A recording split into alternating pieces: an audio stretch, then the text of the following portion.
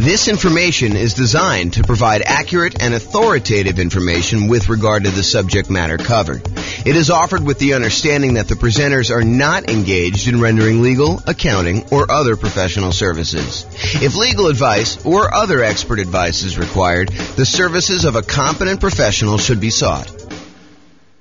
Welcome to the Henderson Real Estate Investing and Real Estate Financial Planning Podcast. Learn all about investing in real estate in Henderson, Nevada, with a combination of real estate financial planning and modeling with numbers specific to Henderson, plus syndicated, more generalized recordings of live and pre-recorded real estate investing classes, not all of them specific to Henderson. Be sure to stay tuned after the podcast for a message from our sponsors. Well, good morning and welcome, everyone. I am your host, James Orr, and this is another episode of the Real Estate Financial Planner comparison series of webinars, podcasts, whatever we're doing here. So today tries to address the question that people have of, should I buy an owner-occupant property or should I keep renting myself if I am trying to achieve financial independence or I'm trying to maximize my net worth? Like, what is going to be better for me? Because you would argue, hey, look, if I decide I'm going to go buy a rental property, if I'm going to go buy a series of rental properties, that distracting myself and buying an owner-occupant property first could actually hurt me. It would slow me down. It's better for me to take the money that I was saving up to buy my rental than it would be to buy an owner-occupant property. And not only that, but in some markets, putting 5% down in order to buy an owner-occupant property means that your monthly payment is going to be higher than if you just continued to rent, right? Because you go put 5% down, you're probably going to have private mortgage insurance, and the payments plus the taxes plus the insurance on that particular property is going to be higher than if you just rented yourself, right? Because that's going to be what is typical in your marketplace. Or you could argue, hey, if I go rent, my rent is going to continue to increase with inflation so that it's going to limit how much I'm able to save over time. Because if I decide to rent and I don't buy a property and lock in a good part of my monthly living expense in the form of a mortgage payment, sure, taxes and insurance go up, but the mortgage payment itself, because you're getting a 30-year fixed rate mortgage, that's going to stay static. And so the amount, the overall net kind of rent equivalent I have of buying an owner-occupant property to move in is going to stay low and actually get lower. It may be higher at the beginning, but overall, the payment for owning a property tends to go down over time because the mortgage payment, the principal and interest part of the mortgage payment, is fixed. And with the rising cost of things, inflation, that tends to look cheaper over time. And at some point, those lines tend to cross, right? Where it tends to be more expensive to buy a property to begin with. And even with taxes and insurance going up, the net overall cost to own a home tends to go down a little bit over time.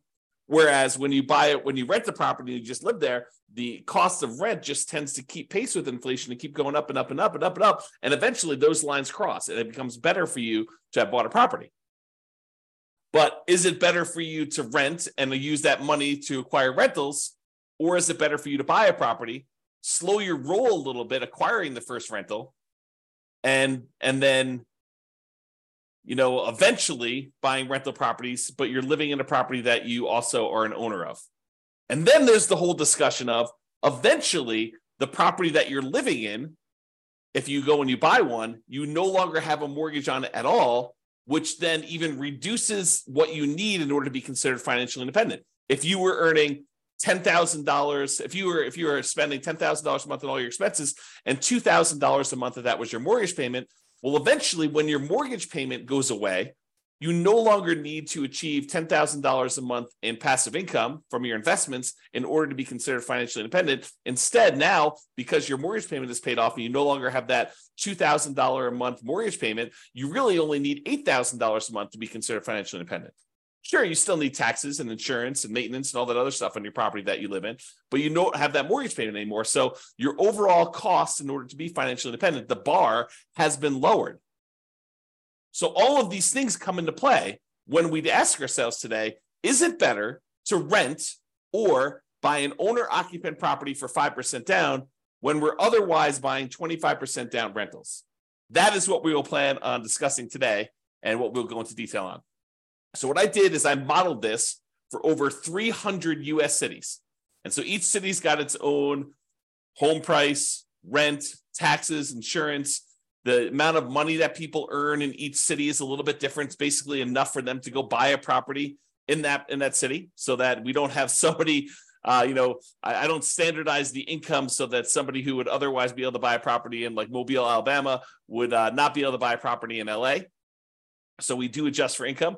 But when we adjust for income, we also adjust what they need in order to be considered financially independent. So if we give someone a higher income, it means that their threshold for being financially independent also has gone up.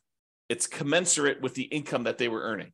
They have to replace their job income in order to be considered financially independent. It's another way of saying that. Okay. So we modeled this for 300 cities, and you will see which one is better. Because I think there's a debate, right?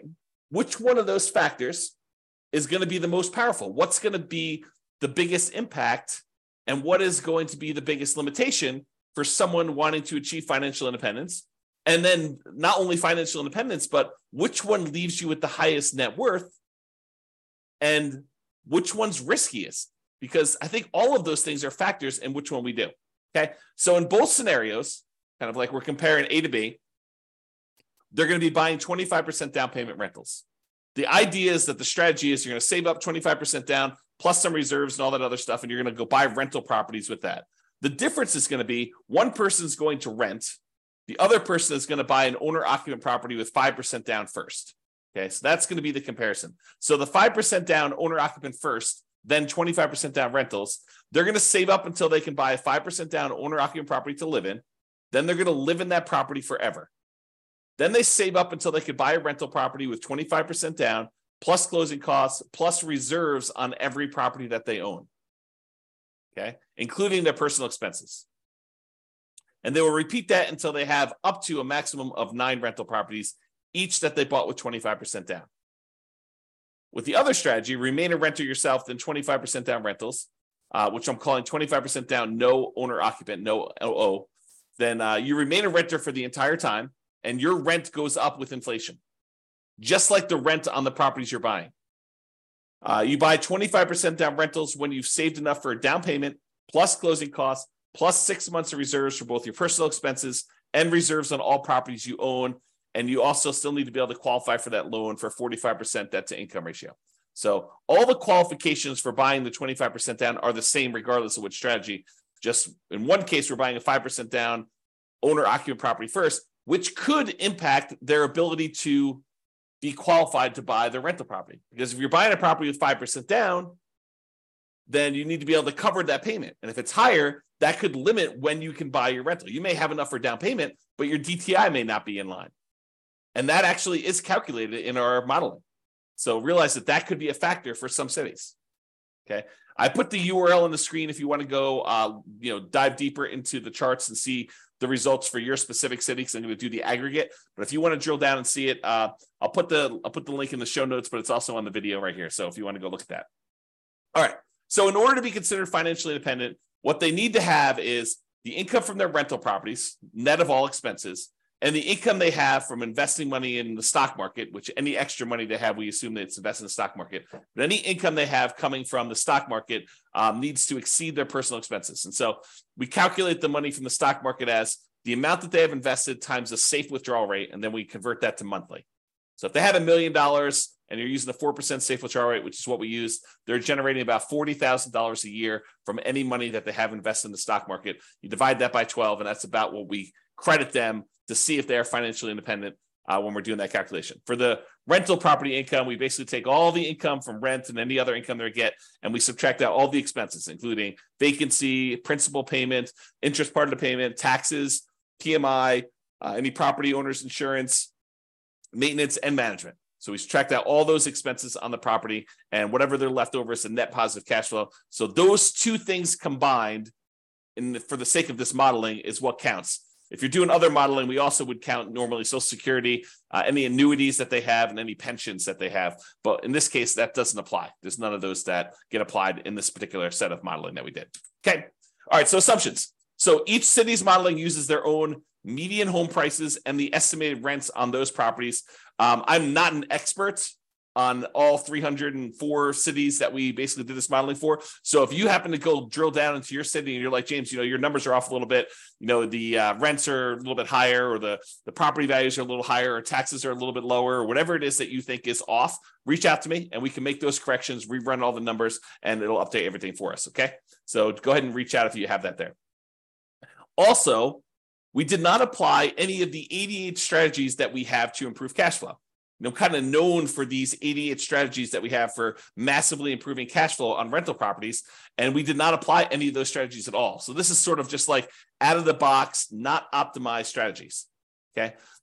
Now the job income, as I mentioned, does vary based on the city so that they can afford a property in that market. But we do consider that to determine whether they are financially independent, because they have to replace that job income. So for those who much is given, the amount that they're earning from income, much is also expected. So if you're living in a city that the properties are cheaper, you don't have to make as much money and you don't have to replace as much money in order to be financially independent. When you live in these more expensive cities, you do have to earn more money. Okay. We start with just enough down payment to buy the 5% down owner-occupant property. Even if they're not buying the owner-occupant property, everybody starts with the same amount to try to make this even. Okay. So that's sort of like a head start to get them to that first 25% down payment if they're not buying the owner-occupant. Otherwise, they have enough to buy that owner-occupant property pretty much upfront, because we give them 5% down plus 2% in closing costs to help them acquire the property. So basically, that would be what they need. So they still need reserves. So it may not be that they're buying it in the initial month. When they're doing the nomad model, which they're not, they would be moving out of their properties, but they're not doing that in this case. So I'm going to make a change here.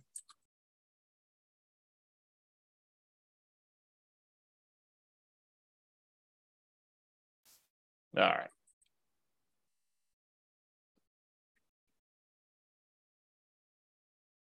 There we go. So interest rates. So when buying the owner-occupant property, we assume they're getting an interest rate of 6.5% when they put 5% down. But in addition to that, they will have private mortgage insurance. That private mortgage insurance is because they put less than 20% down, and that would actually go away once they get below 80% loan to value. So it would be there until they get to 80% loan to value, then that would drop off, and that would make their housing costs a little bit less at that point. When they're buying rental properties, because they're putting 25% down, their interest rate is estimated to be 6.75, okay? And they do not have PMI in that case.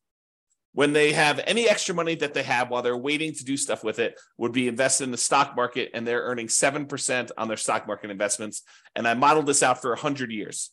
If you want to see all my assumptions, you can go to realestatefinancialplanner.com/model, pick your city or pick one of the special reports and drill down. You can see all the assumptions I use for my modeling. All right, so let's get to it. So financial independence achieved. So which one do you think is going to be better? Is it going to be better for someone to actually buy an owner-occupant property, move in, live there, and then start saving up to buy 25% down properties? Or is it going to be better for them to just remain a renter, start saving up for their 25% down properties, and do that strategy? Well, I will tell you that after modeling this for 304 cities, it is way better, way better for them to buy the owner-occupant property. In fact, in 292 of the 304 cities, it is better for them to have actually bought the owner-occupant property, moved in, and then started saving for their 25% down properties and acquiring that way. Buying that owner-occupant property made a huge difference. Okay, 292 cities out of 304, like 96% of the time, it was better for you to buy the owner-occupant property. In only one city was it better for you to be a renter. In 11 cities, it was the same. It didn't matter. But in one city, it was better for you to be a renter. So go figure. Okay.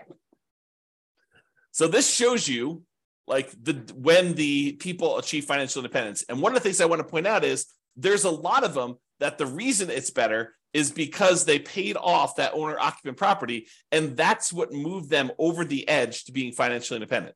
This one big peak right here is when people had an owner-occupant property, and because they bought that very early on, and about 30 years later is when they paid that thing off, that means that because they paid off their owner-occupant property, they no longer have a mortgage payment, and so the amount that they need in order to be financially independent drops by whatever that amount of their mortgage payment was. So if they needed $8,000 to be financially independent and the mortgage payment was $1,500, now they only need $6,500 in order to be considered financially independent. And sometimes as soon as they just pay off that property, then it moves them over the edge because they were already at $6,500.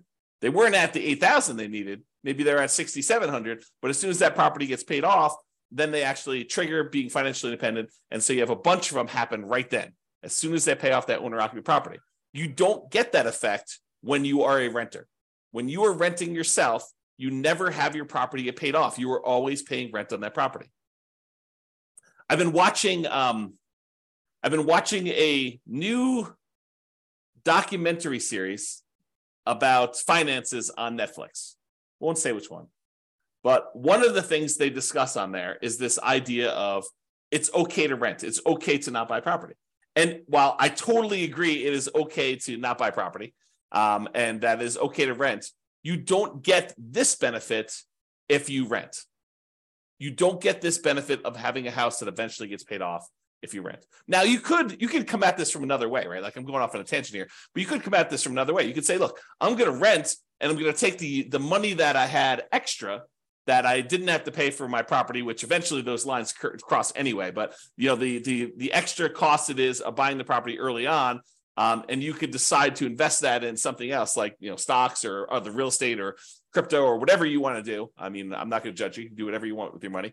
But if you decide to go do that, and then you take your money and you save up enough, and eventually you buy a free and clear property, I mean, you can get the same effect. It's not like it has to be that you bought the property and you had a mortgage on it. Or you could save up enough money so that the payment is lower than renting. You can not put 5% down. You can put 20% down, 30% down, 40% down, 50% down, and actually have your payment be less.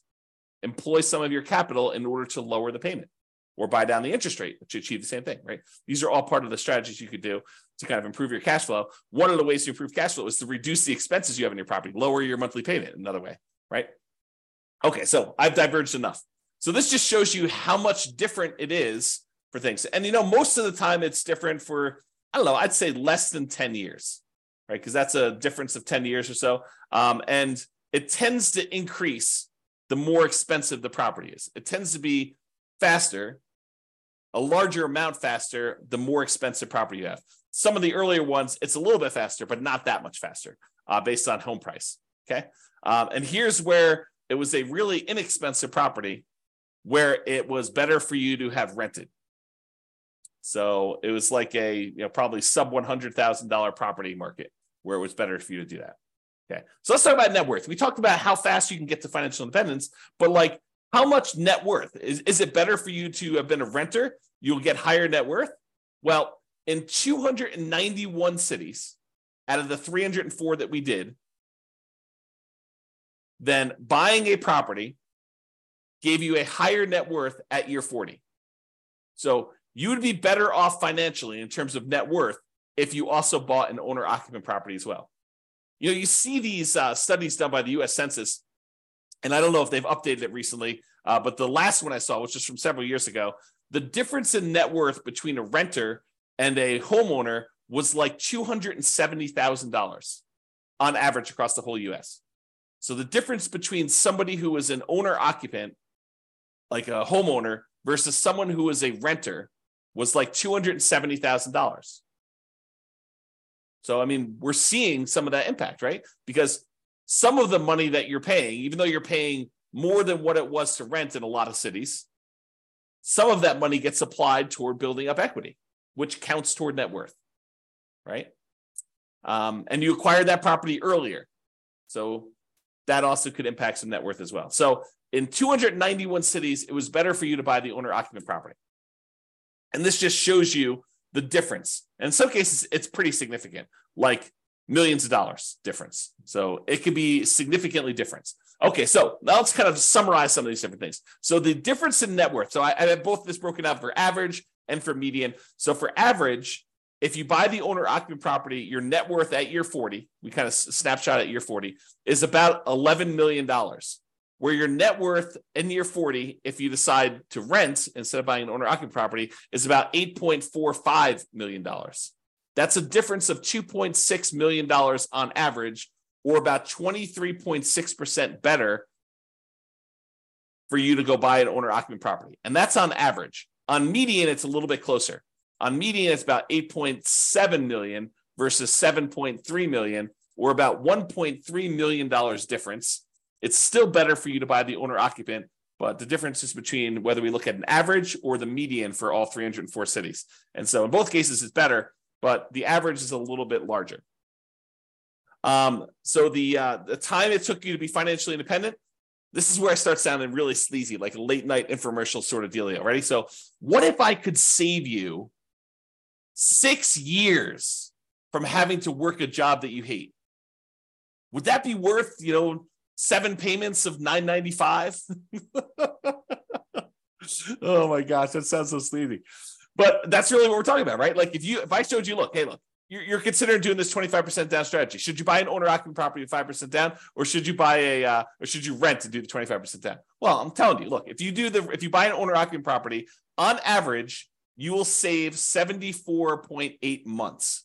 It's 74.8 months faster for you to be financially independent if you buy the owner-occupant property. Now, sure, there are ones that are much slower than that. There are ones that are much faster than that. And so it's really going to be your city that you need to look at to determine that. But on average, it's about 6 years and 2 months, 6 years and almost 3 months faster for you to actually buy an owner-occupant property. That's on average. On median, it's even more. It's 104 months, which if my math is right, well, let me just do the math on the calculator rather than do this in my head. What's 104 months divided by 12? 8.6 years. So here's my sleazy late night infomercial type dealio. For only 7 payments of $995, I could save you, what did I say? It was 8.6 years of working at a job that you hate, just by changing one little thing about how you invest in real estate. Oh my gosh, it sounds so sleazy. But really, it's true. I mean, on median, the middlemost one, it is 8.6 years faster. Some are faster than that. Some are slower than that. But I can save you a lot of time just by changing your strategy a little bit. Okay. Now let's talk about risk. We talked about net worth. We talked about, the speeds of getting financial independence. So is it riskier to do the, buy the owner-occupant property or to do the non-owner-occupant? Well, part of it depends on how we measure risk. We like to measure risk in a bunch of different ways. One way is it's like how much rent can drop before you're going to have negative cash flow, like what we call rent resiliency, or how much prices can drop before you have negative equity, before you're underwater on your property. We call that price resiliency. Or we look at debt to income, which is a calculation your lender uses to determine whether or not you qualify for the loan. What is the ratio of all of your debt payments compared to how much you make on your job? I also like debt to net worth, how much debt you have compared to what your overall net worth is. If I tell you I have $10 million in debt, that might scare you because you probably think, oh, James, earns, $50 a year. And having $10 million of debt with $50 a year in income is really, really high. But what if I told you I make $100 million a year and I have $10 million in debt? Well, or my net worth is $100 million. We're doing debt to net worth. My net worth is $100 million and my debt is only $10 million. Well, that's a much different ratio. What if I told you there's $10 million in debt, but my net worth is $10 million? Well, that's more of a equal ratio. And finding out which one has a higher debt to net worth is a way to measure risk. But the other one I like too is how much debt you have, $10 million compared to how liquid you are. What if I told you I've got $10 million in debt, but I also have $12 million in stocks where I could go liquidate all those and use it to pay off my $10 million in debt? Well, that's one level of risk. What if I told you I had $10 million in debt, but I only had $50,000 in my savings account? Well, that's a little scarier, right? And so these measures of risk, including the number of months of reserves you have, right? You like to think about, hey, look, I want to have 6 months of reserves before I go buy my rental property. Well, we can also measure in number of months, right? You can figure out how much all the expenses are in order to maintain your rental properties and your personal expenses, stuff like that. And then we could say, okay, it cost me whatever it is, $12,000 to kind of run my household and all my rental properties if I was getting no income coming in from my rentals? Well, how many increments of $12,000 do I have? You have $36,000. You have 3 months of reserves for your whole thing. Well, if you had, what did I say? It was $12,000. If you have $120,000, you have 12 months of reserves. Okay. So we can measure all these different measures of risk. And so when we look at it, the average and the median change a little bit depending on which one you're looking at. But overall, I would say that buying an owner-occupant property is probably a little bit less risky. In terms of rent resiliency, it's a little bit better than renting. In terms of total price resiliency, looks like the renting is a little bit better there, but it's a small amount, 2% better. When you talk about debt to income, your debt to income is a little bit better when you have the owner-occupant property. Okay, it's a little bit higher when you don't buy the owner-occupant property. And it probably is because it takes longer to buy the properties. And so that can have an impact too. And these risks, they can change over time, right? Like we could do a snapshot of what the risk looks like, for the first 5 years. We could do a snapshot of what the risk looks like for the next 5 years or year 7 or whatever we want to do. But this is showing you the risk over the entire 100-year period, which if you have a really long period of very low risk situation, then that could be outweighed by, very risky stuff early on. So it's deceptive to look at this. I think you need to really drill down and look at this, but at least we give you a measure to look at risk, right? In terms of debt to income, a little bit better for you to buy the owner occupant in this case. And for the debt to net worth, a little bit better for you to have rented in that case. And debt to account balance, it's a little bit better for you to have bought the owner occupant. And then for months of reserves, it was way better for you to actually buy the owner occupant property because eventually that thing gets paid off and some of your expenses go down. So I think that that's a major factor in what's going on there. All right. So as I mentioned a couple times throughout here, you could apply all the 88 strategies that we have to improve cash flow to get these numbers to look better, right? At least for the rental side of things. Now, we've basically been using median price properties and what rent might be on each one of those properties. You should be able to choose and do better than this, right? I think if you do any type of effort in finding and selecting properties and applying any of these 88 strategies, you should be able to do better than what I've shown on here. And as I mentioned, if you're an expert in your market and you think my numbers are wrong, please do reach out so we can update those so that they get better for everybody. So in conclusion, in our current market conditions, our current prices, our current interest rates, our current rents, and it is May 15th, 2023 when I'm doing this, and I'll do updates over time. I'm trying to do one of these classes a week as part of a series. But we'll kind of go through all the different comparisons we've got, and then we'll come back and revisit and update things. And the website will get updated as I rerun numbers, because once I update prices and interest rates and things like that, I rerun everything. And so if you're visiting these charts on the website after this video, they may be different. They're likely to be different because prices and interest rates and everything else changes, which changes everything. Okay. So in our current market conditions, current price, current interest rate, current rents in about 304 US markets using what I would consider to be less than ideal median price and rents on properties, buying an owner-occupant property when you would otherwise be buying 25% down rentals is a faster path to financial independence in 292 of 304 cities, about 96% of the cities.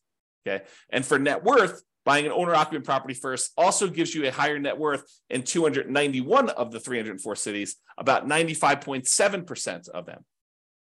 The market does matter a little bit, but in general, you should probably buy an owner-occupant property. That is what the conclusion should be, okay? It is best if you look closer at your specific market and apply as many of the 88 cash flow improving strategies as practically possible to improve on your implementation. Again, go check out the realestateFinancialPlanner.com/model to be able to see all the details. Hope you enjoyed this class. I hope you enjoyed this series. I kind of like the comparison and dispelling some of the myths out there about should you do X versus Y and why it's always better to do Z versus R or whatever you're trying to do, right? Like the idea that people have these things in their mind like, oh, that's silly, James. Everybody knows that it's better to do this. Really? Really? That's a belief you have. And then we go do the math and we find out that maybe it's not even like the majority of the time that is the case. Sometimes it is. Sometimes it's like this, where it's like 96% of the time, it's better to do one strategy than another. But other times it's not nearly as close.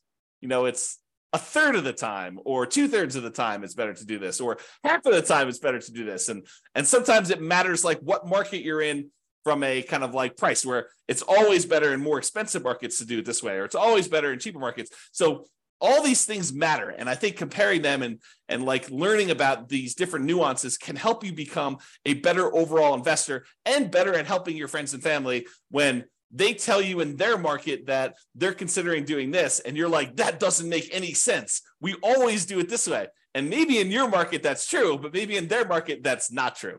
So I don't know, a little bit of, what is it? Like, what do they call it? A little bit of grace for other people and what they're choosing to do and how they're choosing to do it.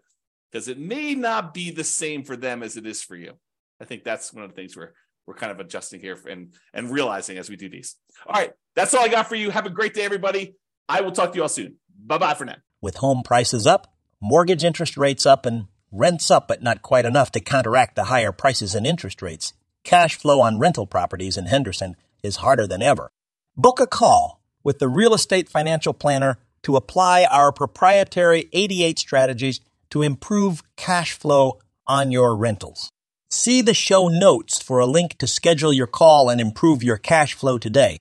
If you're a real estate agent, lender, or professional in Henderson that wants to help our real estate investor listeners, consider reaching out to learn about collaboration opportunities with this podcast. We'd love to add more value to our listeners by having you assist our investors buy, sell, and finance their real estate investments. See the show notes to schedule a call to discuss collaboration opportunities